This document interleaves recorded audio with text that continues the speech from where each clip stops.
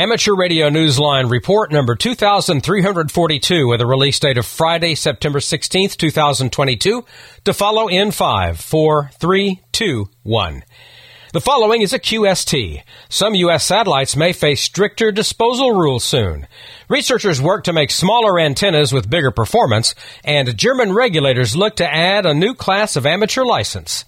All this and more as Amateur Radio Newsline report number 2342 comes your way right now. From around the world, this is Newsline, Amateur Radio's independent, weekly amateur radio news and bulletin service. Now reporting from Picayune, Mississippi, here is Don Wilbanks, AE5DW. The U.S. Federal Communications Commission wants to put domestic satellites on notice, at least some of them, regarding their eviction from space once the satellites no longer function. Kent Peterson, KC0, DGY, explains. In an effort to clean up space junk in low Earth orbit, the FCC hopes to act this month in setting a deadline that would require dead non-geostationary satellites to be removed from space within 5 years. The proposal shortens the period established by NASA guidelines, setting a 25-year period, which is voluntary for such satellite disposal. The new regulation, if approved, would not apply to any domestic satellites already in orbit. It would also give some breathing room to organizations whose satellite launches have already been approved, so those groups can have a disposal plan in place before the launch date. The FCC is proposing a 2-year grandfathering period that would begin on September 29th, the day the FCC has scheduled its vote. In response to NASA's concern about the potential impact on CubeSats, the FCC said it intended to grant waivers on a case-by-case basis. FCC Chairwoman Jessica Rosenworcel said in a post on Twitter, quote, "Our space economy is moving fast. For it to continue to grow, we need to do more to clean up after ourselves so space innovation can continue to expand," end quote. This is Kent Peterson, KC0 DGY. Just how small can a small antenna be? Researchers in the U.S. are studying that challenge now, hoping to accomplish an antenna that offers economy in space without compromising performance. Neil Rapp, WB9 VPG, gives us the details. A United States agency has begun tackling a long-standing challenge that comes with the use of electrically small antennas. While these antennas are space-saving assets that are noticeably shorter than the wavelengths of the signals they handle, the antennas themselves have significant limitations. As they get smaller, they lose bandwidth and radiation efficiency. These antennas have been in use for many decades and can be found, for instance, on satellites. Researchers with the U.S. Intelligence Advanced Research Projects Activity Agency have begun a 4-year project to surpass these kinds of limitations. The initiative is called the Effective Quantitative Antenna Limits for Performance Program. Program manager Paul Kolb told the IEEE Spectrum magazine that within 3 years, the teams must show that they have an actual antenna with a 6 dB gain in performance over existing electrically small antennas. The ultimate goal is to establish a 10 decibel gain in antenna performance in the HF and UHF bands. Kolb told the Spectrum that in the last year of the project, researchers will be required to produce an antenna with the sought-after 10 dB gain. The teams are being required to validate all results with independent labs. Kolb said such antennas aren't likely to become viable for the commercial market. This is Neil Rapp, WB9 VPG. While much of the United States marked Sunday, September 11th in solemn public ceremonies remembering the terror attacks of 2001, the New England Emergency Communications Network dedicated a new digital repeater site in memory of 6 broadcast engineers who died that day in New York City. Jim Dameron, N8TMW, has that story. The New England Emergency Communications Network, which links 90 amateur radio service repeaters in the northeastern United States, brought a new digital repeater on the air on Sunday, September 11th. The date is not insignificant. As he put the 2-meter repeater into full-time operation on the air, Andrew N1MYY read a statement acknowledging the anniversary of the terror attacks. A broadcast engineer himself, Andrew dedicated the repeater to the 6 broadcast engineers who died that day when the World Trade Center was destroyed. They were Donald DeFranco of WABC-TV, Bob Pattison and Isaias Rivera, both of WCBS, and 3 hams who became silent keys that day. Stephen Jacobson, N2SJ of WPIX-TV, William Steckman, WA2ACW of WNBC, and Rod Coppola, KA2KET of WNET-TV. The repeater's full-time operation now adds to the network's strength for public service and emergency preparedness in the region.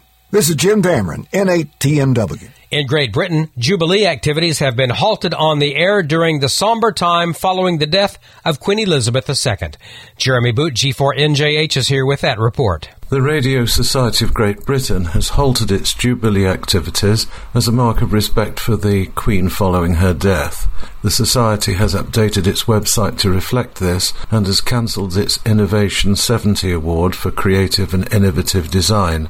Meanwhile, amateurs who collected QSOs for the Jubilee Award 70 during the month of June may still apply for the award before the 31st of October. See the RSGB website for details at rsgb.org. This is Jeremy Boot, G4NJH. An increasing number of hams are getting access to 60 meters, including the latest group of nations in southern Africa.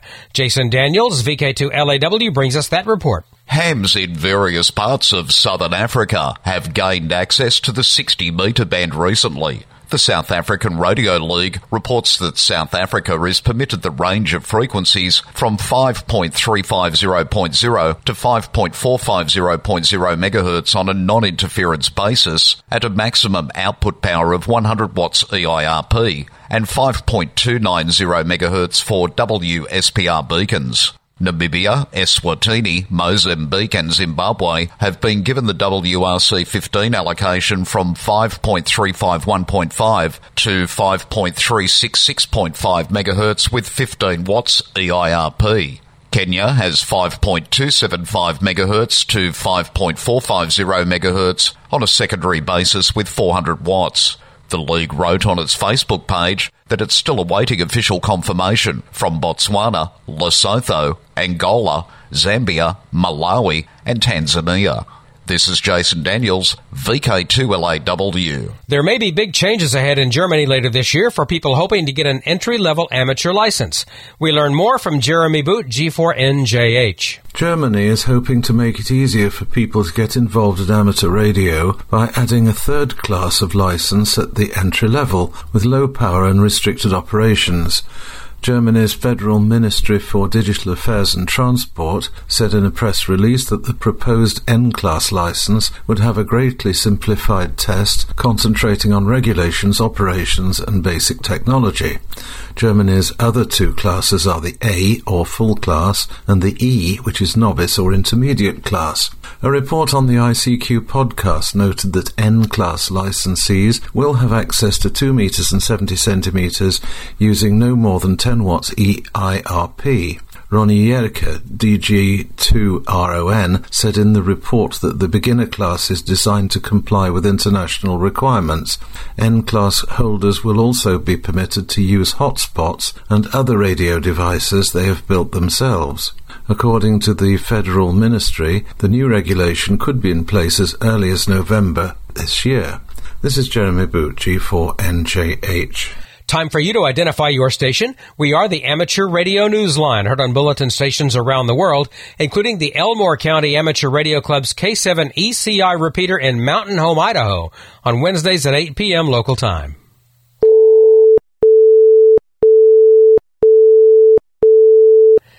Radio Amateurs of Canada is hoping to push for some changes that affect license holders' call signs, and the group is asking for input. We hear the details from Andy Morrison, K9AWM. Radio amateurs who hold a Canadian certificate and have a Canadian call sign are being asked to complete a survey for Radio Amateurs of Canada, which wants to advocate for changes in policies regarding Canadian call signs. The results of the survey will be used by the RAC to come up with proposals to show Innovation, Science, and Economic Development Canada, the governmental regulator. According to the RAC website, hams are being asked to weigh in on questions about special event call sign authorizations, 2-letter suffixed call signs, the handling of call signs for silent keys, and various special prefix authorizations. The survey will also explore whether it should be mandatory for hams to change their call signs if they relocate to another region in Canada. Hams are also being asked whether call signs with one suffix letter should be used as permanent personal call signs. This is just a sampling of the issues included in the survey, which opened on the 5th of August and will remain accessible to hams until the 30th of September. Though the questions are thorough, they take no more than 10 or 15 minutes to complete. The survey was created by Dave Goodwin, VE3KG, the RAC's Regulatory Affairs Officer. Amateurs holding Canadian call signs wishing to take part in the survey can do so by using the link in the text version of this week's newscast at arnewsline.org. This is Andy Morrison, K9AWM. School is only back in session barely a week for many youngsters in the United States, but one group of teenagers already has some serious homework to do. Dave Parks, WB8ODF, tells us about their assignment. It's official. Cave City High School in Arkansas has its own radio club at last. The club recently received its charter from the American Radio Relay League, along with an $8,000 grant from the ARRL's Grant Foundation. Those funds will be used to purchase and install radio equipment, including a local repeater. Science teacher Lynn Williams, N5TLW, told the Guard Online that the club received lots of support from the Batesville Area Radio Club, whose members helped the high school club's president, Ithaca Bacon, KI5QOS, get things in motion. The students are hoping their station and repeater will be on the air within the next few months. In the meantime, the school club is going to host a number of informational meetings for community members who want to learn more. The achievement is bittersweet for many involved in the setting up of the new club. The president of the Batesville Area Amateurs, Steve Shelton, AE5RU, became a silent key on the 27th of August. Lynn, who's a member of the Batesville Club, said on the Batesville Club's Facebook page that the success of the students' efforts to form the Cave City High School Amateur Radio Club comes in large part due to Steve's dedication to the effort. He wrote, quote, "The current and future students in the club will benefit from his influence," end quote. For Amateur Radio Newsline, I'm Dave Parks, WB8ODF. Candidates for the top-level amateur license in China have a few more weeks to wait to take their exam, which has been postponed. Jim Meechan, ZL2BHF, has that story. Amateurs in China will soon sit for a technical proficiency assessment, being given for those seeking the highest class of the nation's amateur radio license, the C class. C-class hams are permitted up to 1 kilowatt of power on bands below 30 megahertz and 25 watts above 30 megahertz. The exam will be held in Beijing on November 5th and will be overseen by the Beijing Radio Association. The announcement came from the Chinese Radio Amateurs Club, the National Ham Radio Association, which said that the assessment had originally been scheduled for October 22nd but had to be rescheduled. This is Jim Meechan, ZL2BHF. It won't be long now before 1,500 pounds or 680 kilograms of equipment for the T-88WAD expedition arrives at its final destination, the Republic of Palau in the western Pacific Ocean. The ship set sail on the 7th of September. The operators, members of the Western Washington DX Club, are to leave the United States at the end of October. Justin, K5EM, Jack, N7JP, Rob, N7QT, Brian, N9ADG, and Robin, WA7CPA, the only YL in the group. The expedition will take place inside an operating bungalow between November 2nd and 14th, using 3 stations and 6 antennas. 1 hex beam will be pointed towards Europe and another towards North America. The group writes on their page on QRZ.com that they're hoping to make the first activation of 60 meters from Palau and be lucky enough to give EU contacts on the low bands. In the world of DX, be listening for Stefan, VK3SN, on the air from Christmas Island for a week beginning the 24th of September. He's a member of the Christmas Island Amateur Radio Club and will use the club's call sign VK9XX. Be listening during the afternoons and evenings local time when he'll be using SSB and FT8 on the HF bands. For details, visit the club website at ciarc.org.au. Be listening for Pablo, LU7MT, operating as 5K0C, Daniel, LU9FHF, operating as 5J0DX, Jose Luis, LU1FM, operating as 5K0T, And Alejandro, LU8YD, operating as 5K0YD from San Andres Island, IOTA number NA033, from September 16th through the 25th. Listen on the HF bands as well as 6 meters. The hams will also make use of various satellites. They'll be using CW, SSB, and FT8, FT4. For QSL information, check the QRZ.com pages for the individual calls.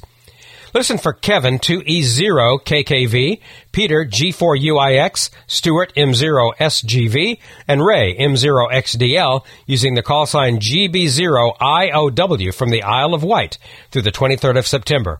This is a trip by the South Dorset Radio Society. Listen on the HF bands where operators will be using SSB and various digital modes, especially FT8. QSL via EQSL or Logbook of the World. For direct QSL, send to M0XDL. Special event stations 7Z92ND, 8Z92ND, and HZ92ND are now active until September 25th in Saudi Arabia to mark the 92nd anniversary of the Unification Day for the Kingdom of Saudi Arabia, or Saudi National Day. Free electronic awards are available at the level of gold, silver, and bronze for hams who request them by email. QSL all call signs via HZ1SAR, the Saudi Amateur Radio Society. In Northern Ireland, Pastor Brian Madden, GI0RWO, will be using the special call sign GB0KC to celebrate the new King Charles III, as well as remembering the passing and the exemplary service of Queen Elizabeth II. There were no details about modes, but the DX clusters have shown him on 20 and 40 meters SSB. QSL via email. Send details of your QSO to him at pastorbrianmadden@me.com. And for our final story, we ask, what does a Japanese-style pagoda that became a historic landmark for a Pennsylvania community have to do with the radio club's centennial anniversary? Amateur Radio Newsline's Mark Abramovich, NT3V, takes us on a journey for the answer. To residents of the town of Reading, Pennsylvania, the pagoda here atop Mount Penn has been part of the skyline since the early 1900s. It has become the most recognizable tourist attraction and symbol for Reading for more than 100 years. Local historians say it was built to cover up a developer's gravel quarry damage to the mountain overlooking the city. The 7-story structure, modeled after an actual Japanese pagoda, was supposed to become a luxury hotel, but the history books say its owner failed to get Pennsylvania's permission to serve alcoholic beverages there. The owner claimed his pagoda never realized its full potential, and he went bankrupt. By 1911, the city officials bought the pagoda for $1 and opened it to the public as a local attraction. More than 60 years later, it was listed on the National Register of Historic Places. The pagoda became a natural symbol for the emblem adopted by the Reading Radio Club, which is marking its 100th anniversary this year. On Saturday, September 24th, the club will be on the air from the pagoda as a special event station using the club call sign W3BN. 3 other HF stations using W3BN also will be on the air from the Reading area for 12 hours to give amateurs an opportunity to join the party and earn a keepsake color certificate featuring a photo of Reading's historic pagoda. You'll find more on the Reading Radio Club's Facebook page or on QRZ.com. Search W3BN. I'm Mark Abramovich, NT3V, in Reading, Pennsylvania. With thanks to the ARRL, CQ Magazine, the CRAC, David Behar, K7DB, Engadget, Federal Ministry for Digital Affairs and Transport, Guardian Online, ICQ Podcast, IEEE Spectrum, Ohio Penn DX, QRZ.com, Radio Amateurs of Canada, Reading Radio Club, South African Radio League, Southgate Amateur Radio News, shortwaveradio.de, and you, our listeners. That's all from the Amateur Radio Newsline. We remind our listeners that Amateur Radio Newsline is an all-volunteer, non-profit organization that incurs expenses for its continued operation. If you wish to support us, please visit our website at arnewsline.org and know that we appreciate you all. We also remind our listeners that if you like our newscast, please leave us a 5-star rating wherever you subscribe to us. For now, with Karen Eve Murray, KD2GUT at the News Desk in New York, and our news team worldwide, I'm Don Wilbanks, AE5DW in Picayune, Mississippi, saying 7-3. And as always, we thank you for listening. Amateur Radio Newsline is copyright 2022. All rights are reserved.